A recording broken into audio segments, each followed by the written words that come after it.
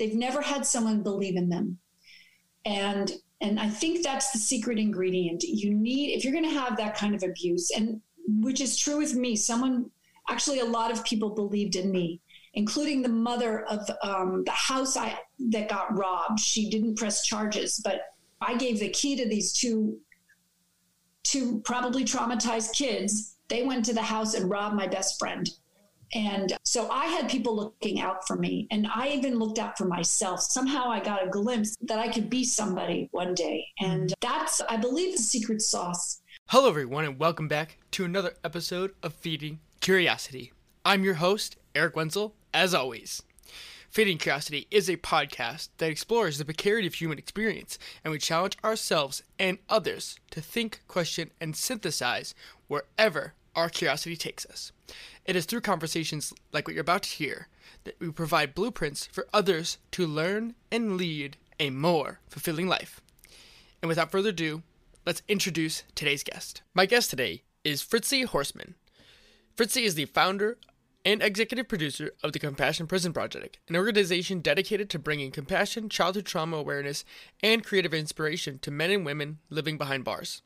She is currently directing Step Inside the Circle, a documentary about childhood trauma behind bars.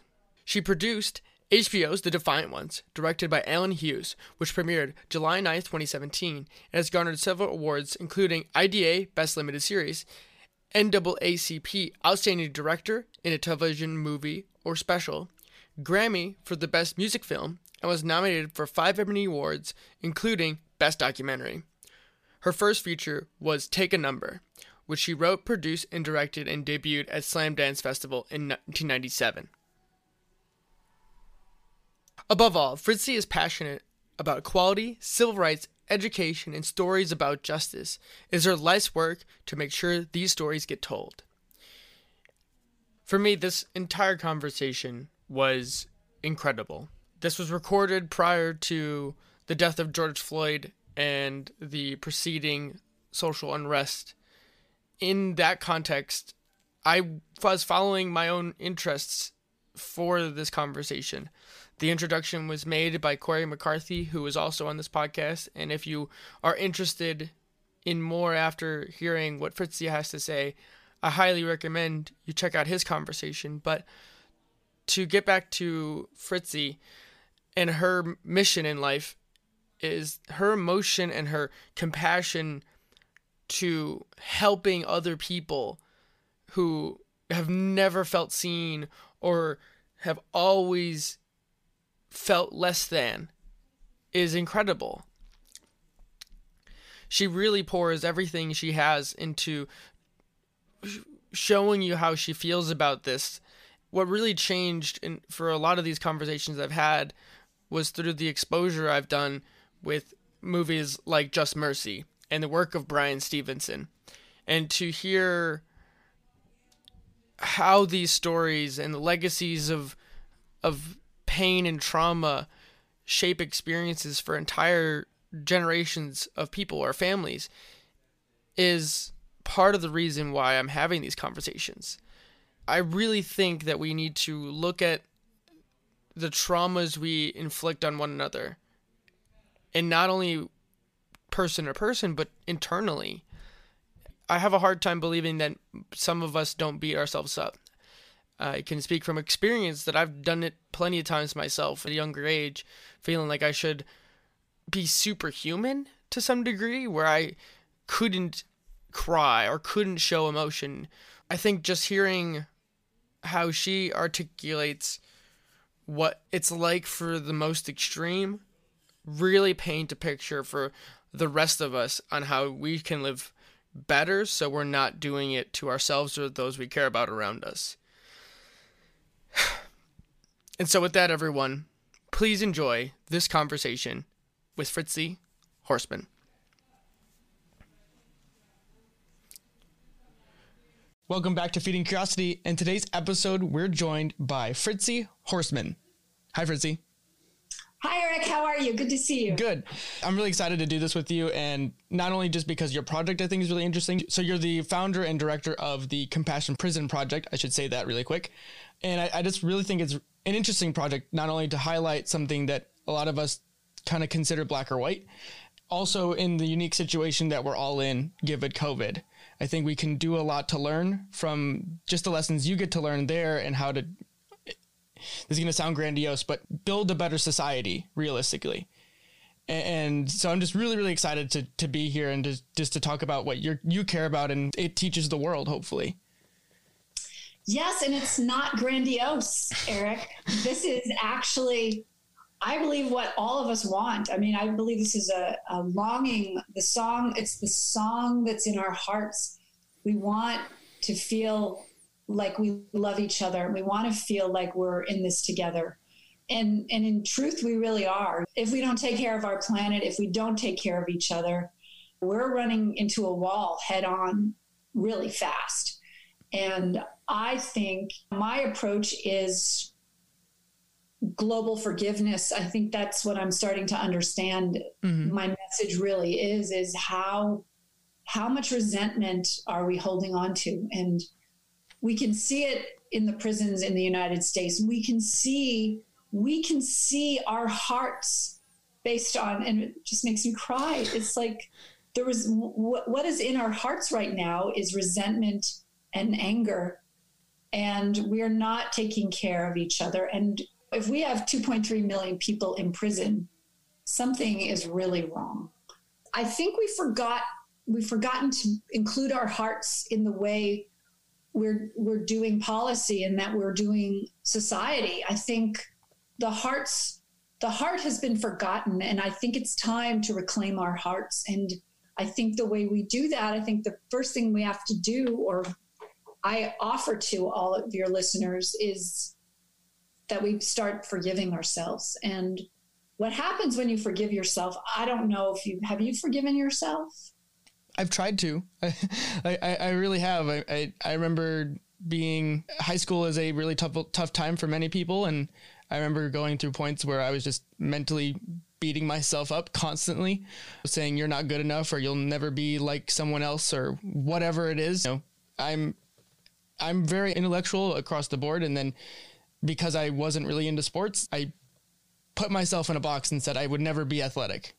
And it took a really long time to like unpack those things. I kind of assumed I was going to be a certain way, or a certain type of person, in quotes. Yeah. So you're Eric. You're the beautiful Eric. There is no other Eric. We don't have any other examples of Eric. This is it. And why would you want to compare yourself to anyone else? And all that self-talk that we go through, that's just another little form of violence. It's not, the thing is, it's subversive violence. We don't even know we're doing it to ourselves, but that's what's going on everywhere in the world right now. The feeling that I'm not enough. Mm-hmm. And it's like, wait a second, I'm Fritzi. I'm this kind of incredible Fritzi. There's no other Fritzis around. I can't be Martha Stewart and I can't be Jennifer Aniston, but I can really do a good job at being Fritzi. So mm-hmm. Why would I compare myself to people that, they have different birthdays. Everything's different. And so I used to want to be thinner. Now I'm getting older. So the old me would be really angry at myself for having wrinkles and jowls and turkey neck skin. And now I'm good with it. It's mm-hmm. like, this is what happens when you get old. But plastic surgeons, and there's no shame in going to a plastic surgeon. I may do it myself. but the thing is, it's what we say to ourselves on our way to the plastic surgeon. What are we saying to ourselves? That I'm not beautiful unless I look 20 years younger. No one is going to love me. And that's the thing. That's the opportunity, is we can love ourselves right at the spot that we're at. And that's right in the wheelhouse of being in the present moment. Mm-hmm. When you're present with yourself, you're loving yourself. And it's one of the things that I've really had to train in myself. Most of my 2019 was trying to anchor myself as much in the present moment as possible. As an engineer and analytical person, and really just type A, I was always on the go, moving. I was doing school and work at the same time, and then also doing this podcast at the same time. So my brain was never off, and it usually isn't off anyways. And so for me, the idea of being present was utterly foreign because I always had something else to do. Right. Well, and that anxiety, which I'm totally guilty of. That anxiety is like, I got to create, I got to prove that I am somebody. And I'm starting to notice that there's that Gandhi quote, which I think I say in every podcast that I go on, because it's be the change you want to see in the world. But like, I didn't really get it until I really understood it's about being. It's not about doing. It's not do the thing. It's like, so, and then as you're being, you get to really feel who you are, who Fritzi is, and or Eric, or whoever is listening is. That's the loveliness, that the incredible beauty of being that person. You see a flower, and you don't think the flower should be doing anything else but being that exquisite thing. And that's who we are. We're that beautiful flower. And we don't even take time to relish in who we are, just the magnificence that we are. When we start feeling that and being that, we can, which I believe that COVID is the reason this is all happening, is so we really can start being ourselves. Yeah. And really, everybody wants to get back, but I don't really think everyone really does. I mean, I think for me, I just want some more takeout, and I'm good. I'm good. Let's get back to work. Let's get back to really marinating in our own magnificence, really. Yeah. I think you're right. And I think you're hitting on a lot of different points that, especially with this COVID, it's like, some people have called it the great pause or something like that. And for me, I've been kind of talking about it with my friends and other people, as this is like humanity's going into the cave moment, and we're kind of figuring out what it means to be human again, or kind of taking stock of this society that just kind of had its own little engine that could, and then it just morphs into this monstrosity that we have today, where it's rampant consumerism and consume across the board. And it kind of pushes the human elements, or the things that we all really should be paying attention to. I went to school for engineering, and when I really got into wellness and health about 5 years ago. And one of the big things that really struck me was this idea that we're not sleeping enough, right? And so it's like, when you start learning about sleep, you really start to understand all of the things that are broken within the system of how we work and how we live.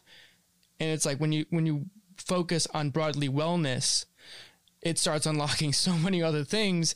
And it's like, our companies have forgot that the most important asset they have are people.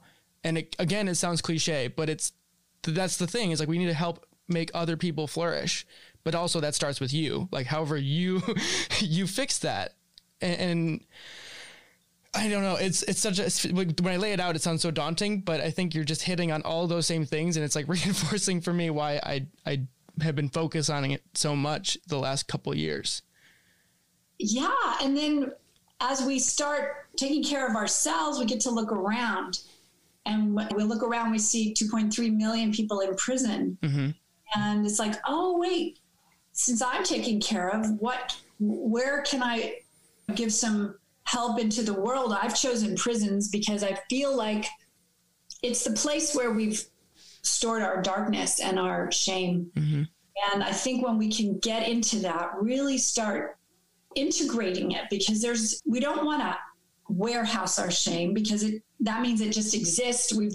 When you open up a storage container, you put all the stuff you don't want in your life and you throw it in there, and then you pay for it. Yeah. You pay for all that stuff, which is what we're doing. We're paying billions of dollars warehousing stuff we don't want. But what the stuff is that we don't want is to look at our shame and our trauma. Yeah. And we think it'll go away if we ignore it. And not only does it not going to go away, we're paying through the nose, and we're hurting ourselves. We've actually, physically, we are making ourselves sick with what we're doing to our fellow human beings.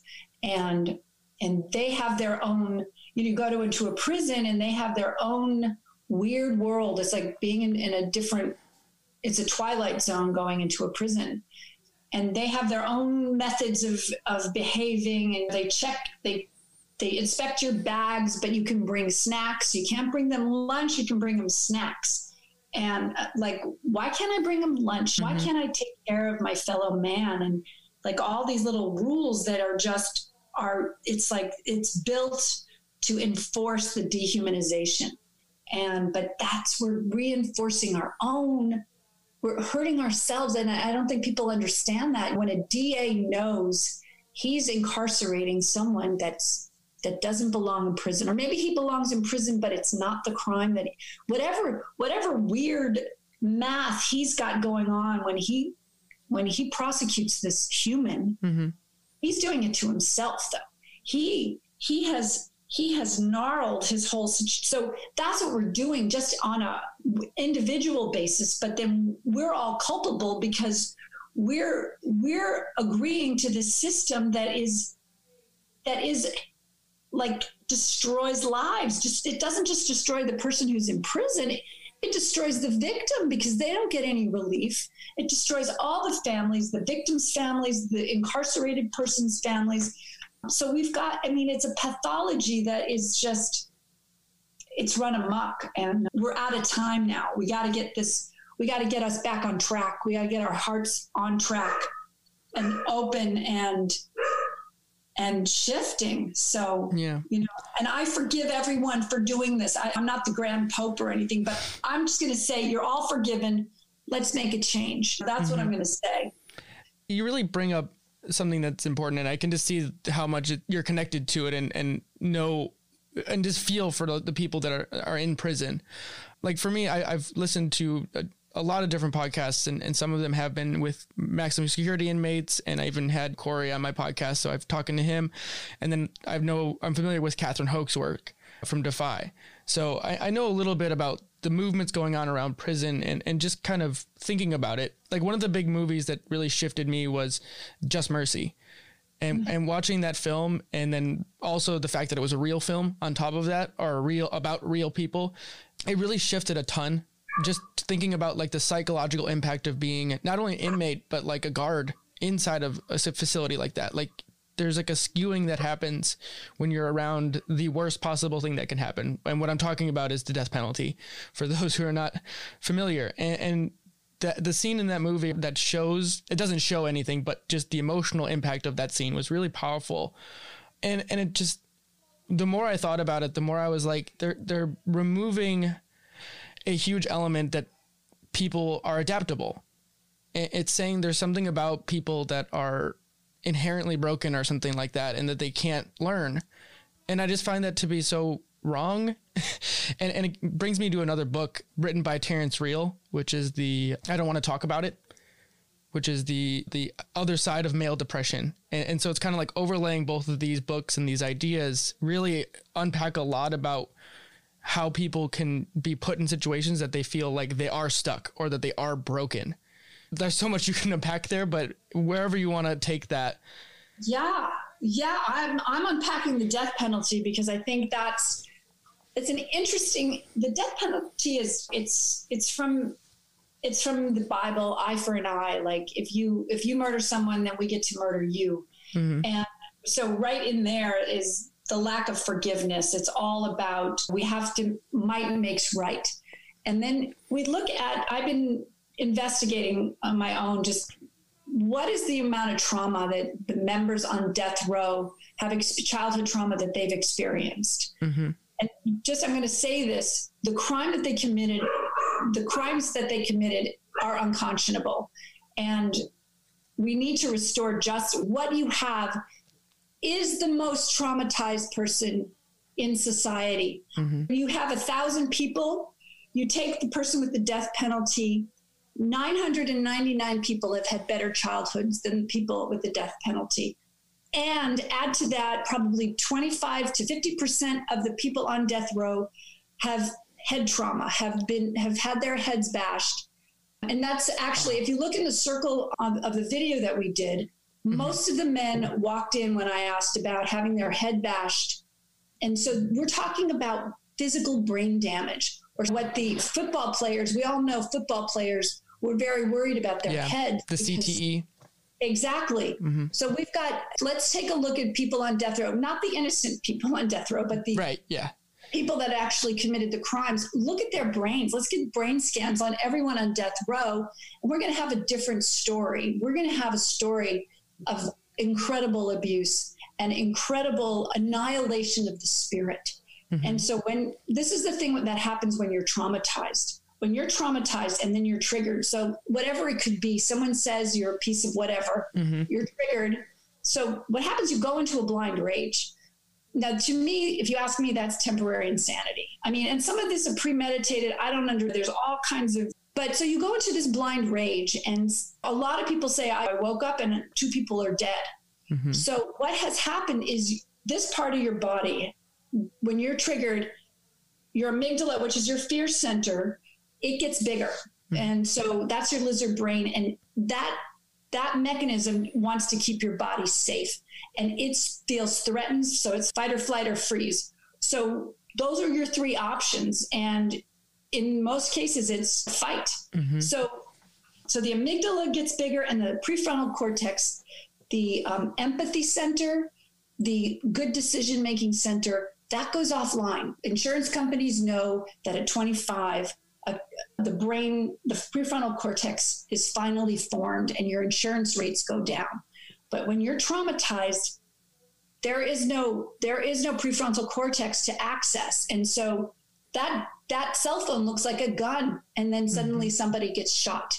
So this is what happens. And you your whole body like becomes focused on you can't really see straight. It just gets focused on the threat. And so when we know about the biology of trauma and what happens when triggered, that's a different person. That isn't a morally corrupt human, not a vicious, the worst of the worst. That is a person that is traumatized, keeping his body safe. And it's a different frame. That's a different frame than saying this person is going to go back into society and destroy people. I mean, I agree there are people that need to stay in prison, but they don't have to be abused, and they don't have to be re-traumatized and told that they don't matter, which is what they've been told ever since they were born. This beautiful, innocent soul came in and was annihilated, and we're continuing to do that. That's what we're doing. So my plea to everyone is, 1, forgive yourself. 2, forgive everybody, every single body. Forgive everyone.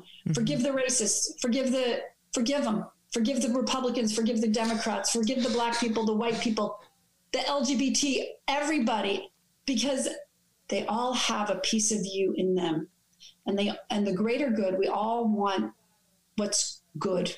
We all want what's really good for ourselves, but that extends to each other. And we know that. And yet we still want to be right. And so at what cost? What is the cost of being right in this society? The cost is 2.3 million people in prison, 2 sides of the aisle that cannot talk to each other, that cannot look at each other because they want to be right. But nobody wants abortion. Nobody wants abortion, but there are circumstances where abortion has to happen. And if you don't make it legal, people are going to go into back alleys. They're going to do it anyway. So I'm not really political, but I see both sides. I had a child, and I understand the value of life. But then there's also this life out there that's poor and confused and I don't know the circumstances, but it all matters. It's all valuable. We all need to be heard, and we all need to be seen. Yeah. And when we say you're wrong and you take a position, the conversation ends, and then divisions are created, and that's not who we are anymore. We're a forgiving world. I think what you're saying is there's so much there. You started with one really small specific scenario with like the death penalty, but then channeled it all the way upward to just broader humanity. And I think it's part of just human nature. We just want to structure the world and kind of make neat boxes because we have to some degree. And as much as it would be nice to just put things in box A and box B, it's just not the case, at least not for everybody. And I think what's more helpful, at least the way I like to think about it, is everything is a spectrum. And for some cases, it's going to look like this solution. And for other cases, it's going to look like this solution. And then most other cases, it's going to fall somewhere in the middle. And it's really a struggle for when you can see why both sides have points to be made. But then also it's like you're throwing out half of the solution. I guess from here, I think would be the best part to just be talk about childhood. You've talked about trauma. And I remember reading about the ACEs test. And yes. I think it would be really good to just kind of unpack that and to kind of just talk about what that test can mean for people. So childhood trauma. So an ACE test is adverse childhood experiences, right? Mm-hmm.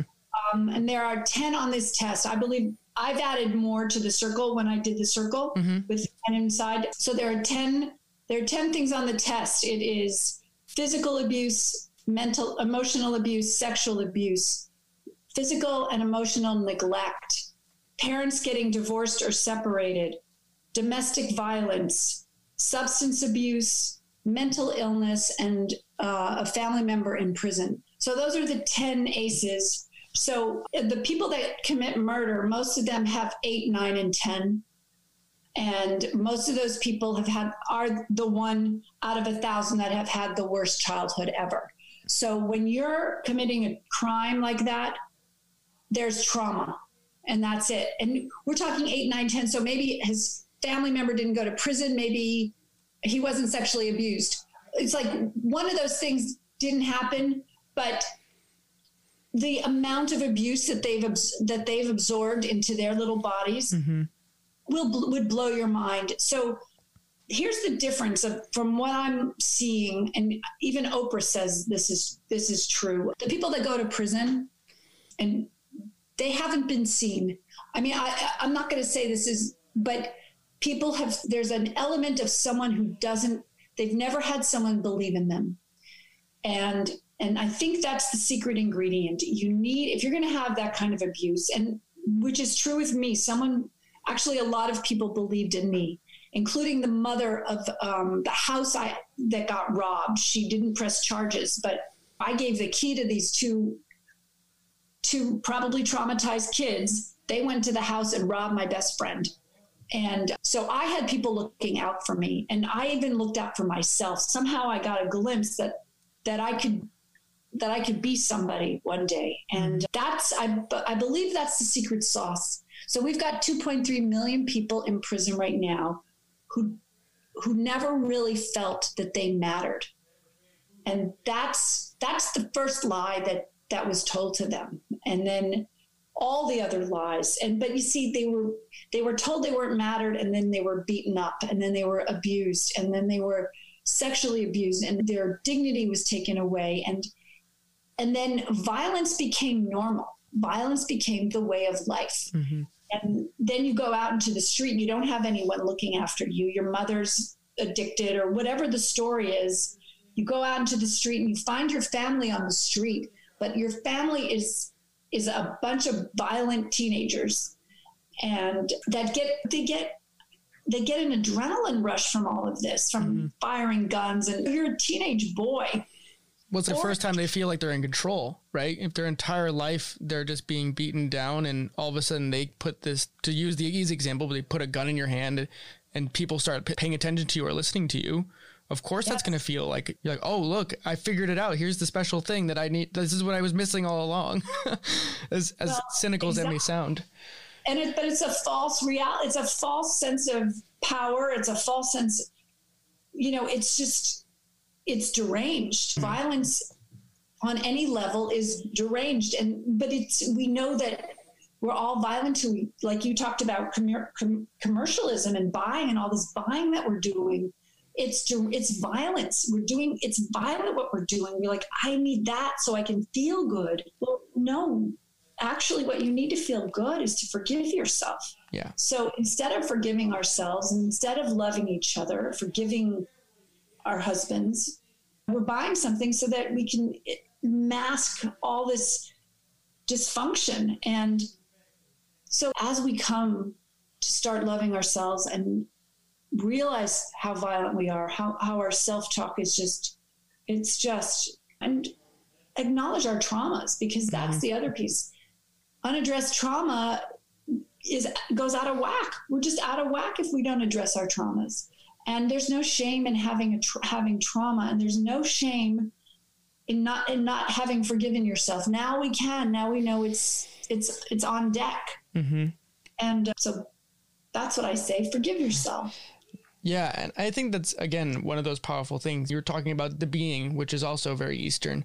And I guess for a lot of people, especially here in the United States, it may not sound as foreign now, but it definitely still can be. How would you go about possibly, or what has maybe worked for you on forgiving yourself or working through even negative thought patterns? Like something comes up and you're just stuck in your own head. Like, how do you interrupt that for yourself, even as a specific example? Well, the other night, my husband and I we got into it. We got into a little tiff. Mm-hmm. And we even went to bed angry, which I don't like to do. But I woke up and I was like, I got to deal with this.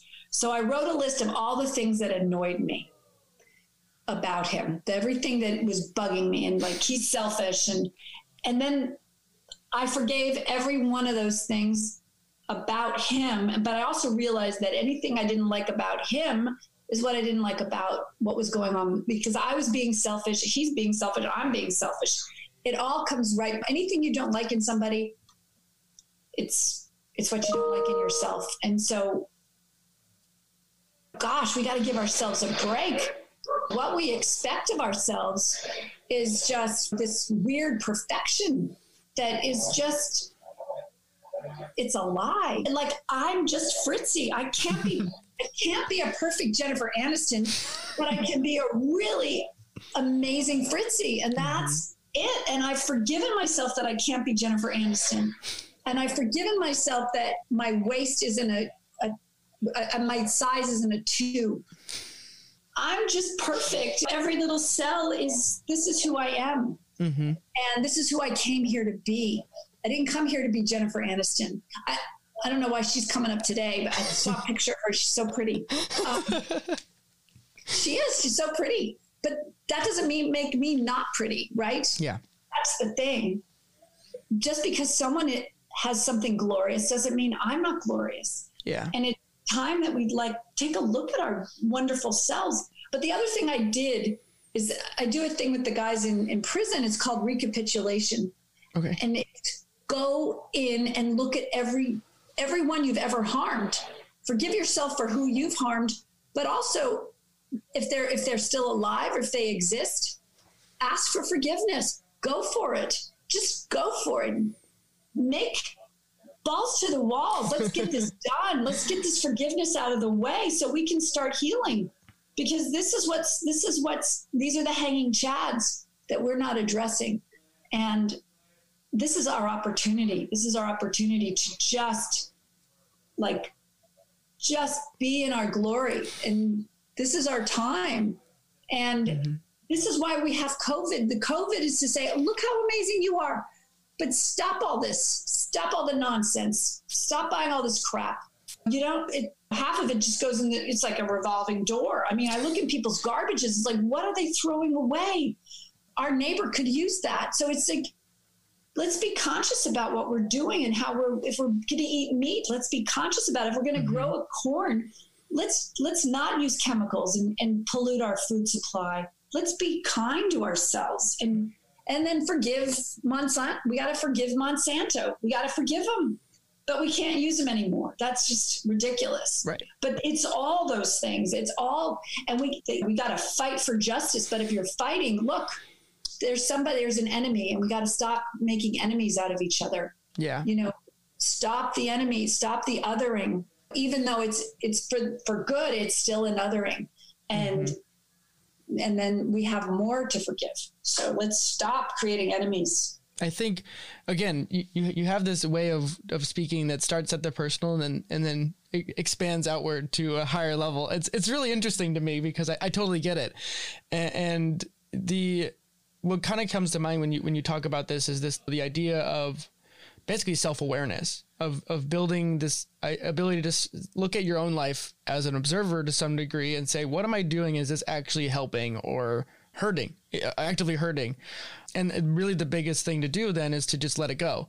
And it's really difficult, I would say, for a lot of people to let things go or to say this is good enough, because I think our society has inadvertently trained all of us to be perfectionists. It starts in school, and you have parents, or maybe you don't have parents, that say you need to get A's so you can go to the best school or do whatever, right? And then all of a sudden when you get out of school, if you go to college or even high school, once you get out of there, there's no such thing as grades anymore. But that's still that when you've been trained since you're 18 to be a perfectionist, it doesn't allow you to let things go at all.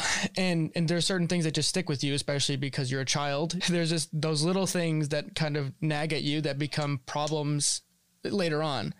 And so like one of the things that I like to think about is that sometimes negative traits that are learned behaviors are rewarded by society. So workaholism is rewarded by our society. Big form of violence, being a workaholic. And I'm the first one to say I'm one of them. I'm Fritzi, I'm a workaholic. But it's violence, because underneath that is that I'm not enough, and who I am is not enough. I worked in the film industry for years, and there was a guy, he's like, yeah, I worked 18 hours yesterday. Today I'm going to probably be here till, midnight. And I always was like, well, that's ridiculous what you're doing. Like that for what? Because you want to make some dubs or whatever they were doing. I mean, it was like that. And they didn't like me because I wouldn't work 16 hours a day. I was like, I'm going to go home and call me if something happens, and don't wake me up. But, I was that kind of person, and they didn't like that. And it was really unfortunate because they were so close to my house. But workaholism is violence, because we're not allowing ourselves to feel. But that's the thing, is we don't want to feel. Mm-hmm. And we're afraid of our trauma. We're afraid of feeling less than. Yeah. But the only way we can get through is to stop. We got to stop and just forgive yourself today. Just put it on your list. The first thing, instead of brush teeth, forgive self. And then, That's and then good. At the end of the night, I've been waking up, and I've been waking up every morning lately, and I'm saying, hi, beautiful. I say that to myself now.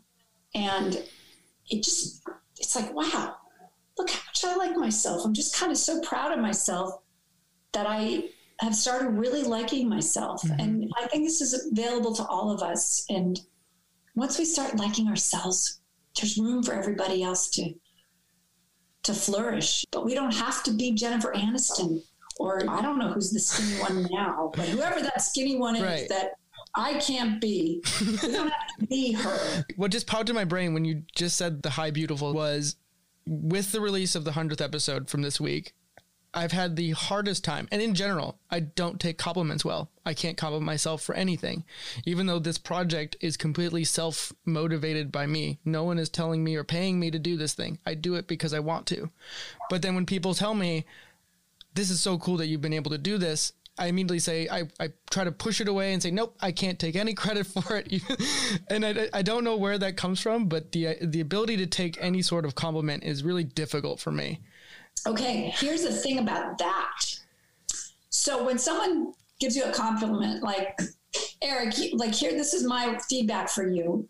You're analytical, you're really smart, you're like hyper aware, and you're really sweet. So I'm loving you in this moment. You're a gentle soul too. I'm loving you in this moment. And if you don't accept it, I don't get the gift of loving you. I don't get to feel what my generosity and my spirit wants to impart to you. And so it's actually a selfish act by walling yourself off from compliments. So, and I understand we're all embarrassed to be wonderful. Like everyone's like, we feel almost shame for being exquisite. And this is just another lie. It's like, not only can't we forgive ourselves, we can't take any compliments unless we become narcissists, but that's just a perversion of, that's the other side of, it's just the other side of it. So, yeah. So allow people to love you, because when you take it in, you actually change who you are. It changes who you are. And then you get to give it back, and it changes the world. So love is available to you, and let us love you. Let the world love you. And then there's more for us. There's just more love. Yeah. And then who doesn't want that? I mean, I picked the stamps. The stamps are all love. I'm sending love to that's everyone. So cool. But that's what we're robbing ourselves of every day. I mean, not every day. I mean, let's just today decide we're just going to love ourselves and allow people to love us, and allow forgiveness, the grace of forgiveness. What a beautiful thing for us. Wow. You had a moment there. The amount of emotion you bring to this conversation is just awesome, and insight. It's not every day that people can just share this vulnerability as a human. Even in this time, I think it's heightened because of what COVID's done to the world. But I think it's honestly like the medicine we need, realistically, and to see it for what it is honestly, I'm blown away. One of the things that really grabbed my attention was the idea of Descartes' error, where thinking and feeling are not interconnected, but they are. and to basically learn how to improve my own emotional awareness as someone who hid from it and would not allow myself to feel anything for a very long period of time, and to slowly unpack that for myself, even though I'm not by any measure traumatized, like we've been talking about. It's mostly like self-inflicted internal mental battles. There's a quote I like to say, which is, we're all have a battle going on that nobody knows anything about. Anyone you walk across the street is dealing with something that they're not telling anybody. Or if they are telling you, it's behind closed doors in their family or whatever. Yeah. So be kind to those people. We don't know what they're going through. And that's the thing. If you can smile at them, then you've seen them. And then you could change their day. I waved to a truck driver yesterday or 2 days ago, and he blew me a kiss.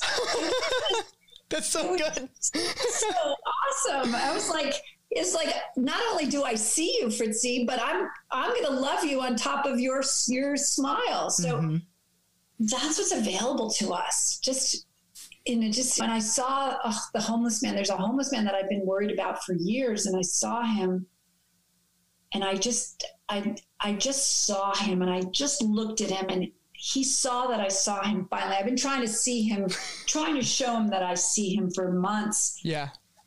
He finally let me see him. And he accepted my gift. And it really helped me, which is so interesting, that him allowing me to see him, he let down his insanity. So to let me in, and it healed me. The homeless man healed me. So you don't know. Magic is out there at all corners of every street you walk on. So let it in. Let the homeless man heal you, right? Mm-hmm. Oh, God. And make sure you have money in your pocket so you can give him. Because all this cashless society, I don't have any cash anymore. So I've got to get some more cash because they need some. Again, you have this depth of connection that I keep seeing, and I wish I would post the videos more often. I'm glad I'm recording it right now, but you're so visibly, emotional and connect to people. And I can obviously see why that when you go to do this at a prison, and how you wear it on your sleeve realistically, and to just connect with people, it seems like you're like one of your gifts. And where does that come from for you? Because it's so special. I'm really like, even though we're recording this halfway across the United States, I'm really like feeling it, and it's really special. So, well, thank you. I can only say, I mean, first off, I like people and I'm interested in people. So I find that's just my curiosity over somebody. It helps. That's one of those laws of influencing people. Mm-hmm. You've got to take an interest in them, but also I think it's also growing up in New York City. Mm-hmm. There's an antagonism in New York City, but there is also like a camaraderie, and everything is either, hey lady, what you doing? And then you go, hey, what you doing? And suddenly you can, but it's seeing each other. So New York, that's what's so great about New York is you can see, like Chicago too, I bet you see each other. Like in New York, in LA, you don't really get the opportunities like you do in New York. It's like you're all in that swamp together. The rich have the same cesspool to get around as the poor people. So we're all in New York. You're stuck with each other, which is really how it really is. But New York's just unlivable if you ask me. But I think it's that. I think that's it. But I've also connected more to myself, I think. And so I'm more available to people and I'm just connected to how I feel now, which that's what trauma does is it shuts you off from your feelings. You go numb so you don't have to feel, because feeling is dangerous. Mm-hmm. And we're living in a traumatized society, and there's no shame. There's no shame in not feeling. I'm just letting everyone know there's no shame at all. There is no shame. There's accountability, but there's no shame. But being accountable is being vulnerable, because you're saying, I did something wrong. I did that, or I did that act. Mm-hmm. I did something that may have hurt somebody. Being accountable is being vulnerable. And it's a lot to ask, and we're all up for it. We're up for the task. So there is no shame. There's accountability. I hurt you. I'm sorry. There's that thing, ho'oponopono. There was a doctor in Hawaii, and he was working on the criminally insane. He would read their files, and he would say, ho'oponopono is, I love you. I'm sorry. Please forgive me. Thank you. Wow. He would say it over and over. And by feeling these, just through their files, he would heal these people, because he didn't see a separation. He saw himself as his clients. And that's part of what we did in the circle that day. We did ho'oponopono. I love you. I'm sorry. Please forgive me. Thank you. That's another video we're going to be releasing soon. The first one, though, we're doing the symptoms of trauma. That's next. So we can really educate the public about what trauma does to the brain, body, and spirit. Mm-hmm. And there's no shame being traumatized. That's the thing. That's the thing that, because when you're traumatized, you feel shame. And what you're feeling is the shame of the person who's traumatizing you. So the person who abuses you has so much shame.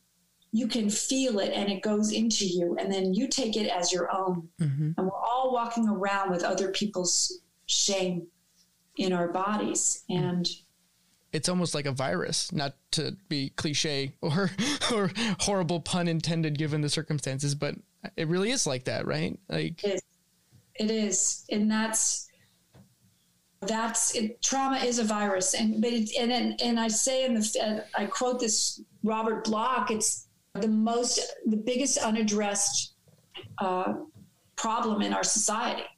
And it's today, my goal by the end of 2020 is that everybody knows what an ACE is. They know their ACE score. Go to my website, compassionprisonproject.org, and the ACE test is there. Take it and know what your score is. Know how traumatized you are, and there is no shame in it. And then talking about your trauma to therapists, but also get into group therapy, or just these healing groups, these circles or these Zoom circles, whatever you have to do to start really forgiving yourself and forgiving the people who hurt you, because that's your poison that you're carrying around, and get the poison out so we can thrive and be magnificent together. You have such a way of just highlighting what's most important and saying it like it is. And it's almost poetic, realistically. What it reminds me of is like, just given the situation where you said like you waved to the UPS driver and he blew a kiss back. Like one of those, like that story, what I've been doing lately is I go on a run after my work day just to get outside and enjoy the weather, because I know scientifically that being in the sun and going on runs or moving the body, however you do it, I'm not training as an athlete, but I just do it to feel better. But right now there's tons of people getting outside because the weather is finally thawing out here in Chicago. So it's getting warmer. So more people are outside, but I can't help but wave to people. And before, when I would go out, like even just last year, you'd avoid people. Like seeing another person was like, oh God, another person. Hi, don't look at them. Like, hi, don't make eye contact. And now it's completely different. Now I see people, I wave, even if they're across the street. I smile at them first, no matter what. And sometimes people don't want to look at you, and that's totally fine. I just let it go. But like more often than not, people are like happy to see other people right now. And there's no controversy about anything, right? I'm trying to avoid that part of it, but like there are issues with that, but there's this increased empathy because the entire world is going through this situation. For the first time in human history, we're all in this together. We like to say that, right? Like we're all in this together, but it sounds naive or whatever you call it you get a pat on the head for it. But realistically, that's really what it is. It's we're all in this together. And now it's up to all of us to kind of say, okay, now how do we want to take this in the future? And actually, this brings up another question that I just finished reading the book Creativity Inc. by Ed Catmull from one of the co-founders of Pixar. And there's a chapter in the book called Notes Day, where they kind of called a whole day for the company to kind of reevaluate what the culture of the company would do. But instead of like the execs figuring out the new direction and pointing it, they called the employees to do it. And what they would frame questions as, it was like, the year is 2017, because they did it in like 2013. And we've figured out how to make an inclusive environment. Everyone's creative and people figured out how to be a better company. How do we get there?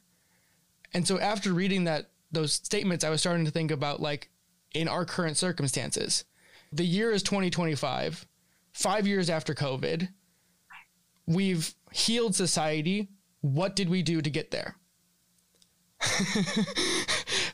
And I haven't said this to anybody yet. So this is the first time I've ever said this to anybody. What we've done is we've decided to take care of each other across the board, nonstop. So the homeless person that I saw on the street, I don't have mental health skills. I don't know how to deal with that, but he's no longer there because someone has been taking care of him. He has a place to live, and the neighborhoods that are impoverished we've all gotten together. We've done an extreme makeover across the United States and really started taking care of, because we're all, like you said, we've always been in this together. Years, thousands of years, we've been in this together, and we forgot. When Adam took that bite and we decided there was shame, we forgot that we were in this together. We created separation, but we've always been in this together. And we really want to be right, but we decided, 2020, we decided that right wasn't important, that forgiveness and love, compassion and kindness trumped everything. And what a miraculous year 2020 was. My God, all the schools, we all chipped in. We all saw the kids that needed more help. We made sure that their needs were taken care of. Christmas was a whole new story. One of the guys in prison, they used to sit around. They were so poor. This is a story he told me.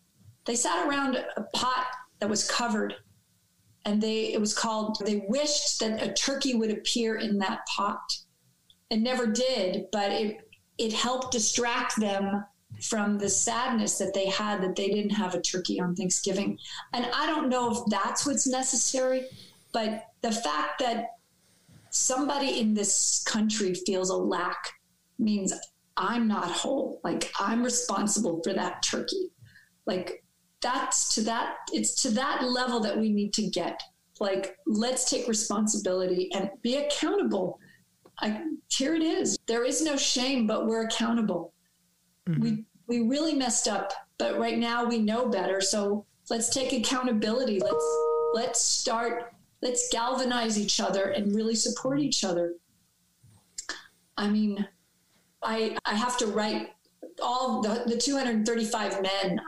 I'm writing up it's called a chrono, so that they can put it in their file that they participated in this day and they made a difference. Mm-hmm. And then I was like, oh, but not only that, they're compassion ambassadors. Like, and so I'm like, I'm going to go to Staples and get them a big certificate and just really honor them. And I just felt like, oh, and I need to write them a thank you note. It's like, how can I honor these men? I'm just so grateful for them showing up and showing their courage. But I mean, it's like, that's all I can do. I can't even bring them snacks. I brought each of them 2 donuts on the day we filmed. So that's awesome. That was 500 donuts I had to pick up at 5 a.m. That's the thing, is I'm making sure I can take care of those guys as much as I can and honor their spirit and honor what they gave to me. I mean, what they gave to me is just, it was the biggest gift, one of the biggest gifts I've ever gotten in my life. Mm-hmm. And I will always be indebted to those men. And I hope I get to see them outside. And Howard, that old man, the one who said that was his favorite day of his life. I mean, I just can't wait to see him again and bring him. He likes potato chips. He crunches. He was eating during the interviews. I was like, oh, stop eating. But I love him so much. I just want to bring him like a case of potato chips. Well, I mean, if anything, you can give them this audio and hopefully they can listen to you say this. But the other part of this too is that I think you did give them the biggest gift that anyone ever could. You saw them for humans and you let them share their story that I don't think almost any of them ever would have thought they'd be able to do. Like now hear their words and their experiences are getting out in the world and they make a difference.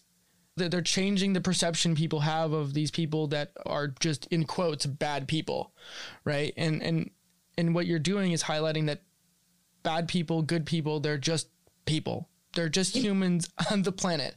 And I know the nature versus nurture debate will go on forever and ever because we'll never decide, but a lot of times it's circumstances are everything just as much as how you were born. So, you know. Yeah, in this case, it's nurture. They were not nurtured. Yes. They were not. And aces, they have the aces. Most of those guys, yeah. 8, 9, 10. The statistics that I've gathered, just so United States, about 17% of Americans have 4 or more aces. Wow. In prison, in my little surveys, 70% have 4 or more. If you have 6 or more aces, your life expectancy goes down by 20 years. Wow. That's what ACEs do to your health. It's a national health crisis. What ACEs done, all this comorbidity with COVID is all trauma. Mostly it's African Americans. What kind of trauma white people have done to the African Americans, what they've done to their spirits. It's just unconscionable, and no shame, and you're forgiven, and forgive yourself, and let's go. We've made some really, really awful moves. Yes. We've got to stop. We've got to stop. And it begins with all of us, though. I've got to forgive everyone. So do you. You do what you want. You don't have to. I've done a ton of work around my own personal purpose and meaning with understanding what, guides me or why, like what fuels me to be on this planet as a human. And what I have right now is the idea that with knowledge comes responsibility. And I think that's where the lacking is right now, is taking personal responsibility, where when you think something is right and you, with new information, you realize that was not the right choice, you'd still double down on your original decision. And I think what we need to be doing as humans, as leaders, as parents, as children, or whatever you call it, like whatever your role is in society, we just need to say, okay, sorry, I messed up. I'm human. Okay. Right. Again, we all know this, but then we try to shirk it to some degree. And so that's really one of my huge things that I always try to get across is it starts with taking responsibility for your own actions, regardless of your circumstance. If you believe that you should have a higher standing, then do it. I know it sounds grandiose to some degree, but I really truly believe in that. And I know we've been doing this for like an hour now. Last thing I would say is given this weird time, how would you recommend either people who now need to get new jobs because of the huge economic fallout that will be following this and is already falling out, but also anyone who's a student who has to now go find a job after this? How would you recommend they go about either rebuilding or searching for the first time? I don't know. Just be quiet. I guess I would just say be quiet listen to yourself, go for walks and get to know yourself. And I think it's all there. My mom used to tell me, she says, we know all things. We know everything. So we just have to look inside for the answers. And there's a reason why that job went away, is because there's a better job. There's something better that you should be doing. And maybe that's doing nothing. And maybe it's just really finding out what inspires you. And that's what we're waiting for. We want your gift. We don't want you to be doing Excel spreadsheets for Kleenex or for whatever corporation. Maybe if you love that, then go do Excel spreadsheets. You need that. But do what really moves you, because then you'll be who you are. And then we get to have you be your best. And wow, what a gift that is. Couldn't have said any better myself. And you're seriously a force of nature, Fritzi. And I really appreciate you doing this with me. So last thing to wrap up is, where can people connect with you? CompassionPrisonProject.org. There's donate buttons all over the place. There's volunteer buttons all over the place. If you're inspired, figure out how you want to give back. And we have the Giving Back Project. If you're rooted in your community and how you can fix your community, let's partner and figure out, let's change this thing. We can do it. And find out how many prisons are in your state. Find out what money we're putting towards incarcerating your family. There are family members there because we're in a global family. So why is the 13th Amendment still there that says slavery is okay? So all these things to think about, but really find out about the effect of incarceration on your state, and find out how many prisons are in your state. And where's the closest one? How far do you have to drive? That's a family member that has to drive that distance. So wellness centers in 3 years or less. All prisons will become wellness centers in 3 years or less. Hold that vision and choose congressmen and statesmen that'll support that vision. Awesome. Thanks, Fritzi. Thank you so much, Eric. Thank you. I want to take a quick second and talk about how you can support our show. I believe this is the most honest way that I can connect with you, the listener, and put it in front of everyone. You can support our show for as little as 99 cents a month. We release 4 podcasts a month, all at an average length of about an hour. That means you are supporting us at just 25 cents an hour. That's cheaper than the dollar menu. I think it's safe to say that we provide more value than that. And if you learn anything from our content, please consider becoming a supporter today with the link in the description of any episode or on the website at feedingcuriosity.net. And with that, thanks for listening, and please enjoy the show.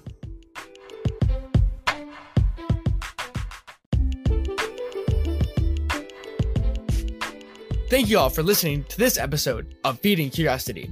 I hope you all learned something, or at least got you thinking. If you want to dive in deeper, please head over to feedingcuriosity.net to find related links or just more podcasts and blogs that we've posted there. On top of this, please consider subscribing to our newsletter to stay up to date on the latest happenings on the website. Thank you all for joining me one more time, and we'll catch you all in the next episode.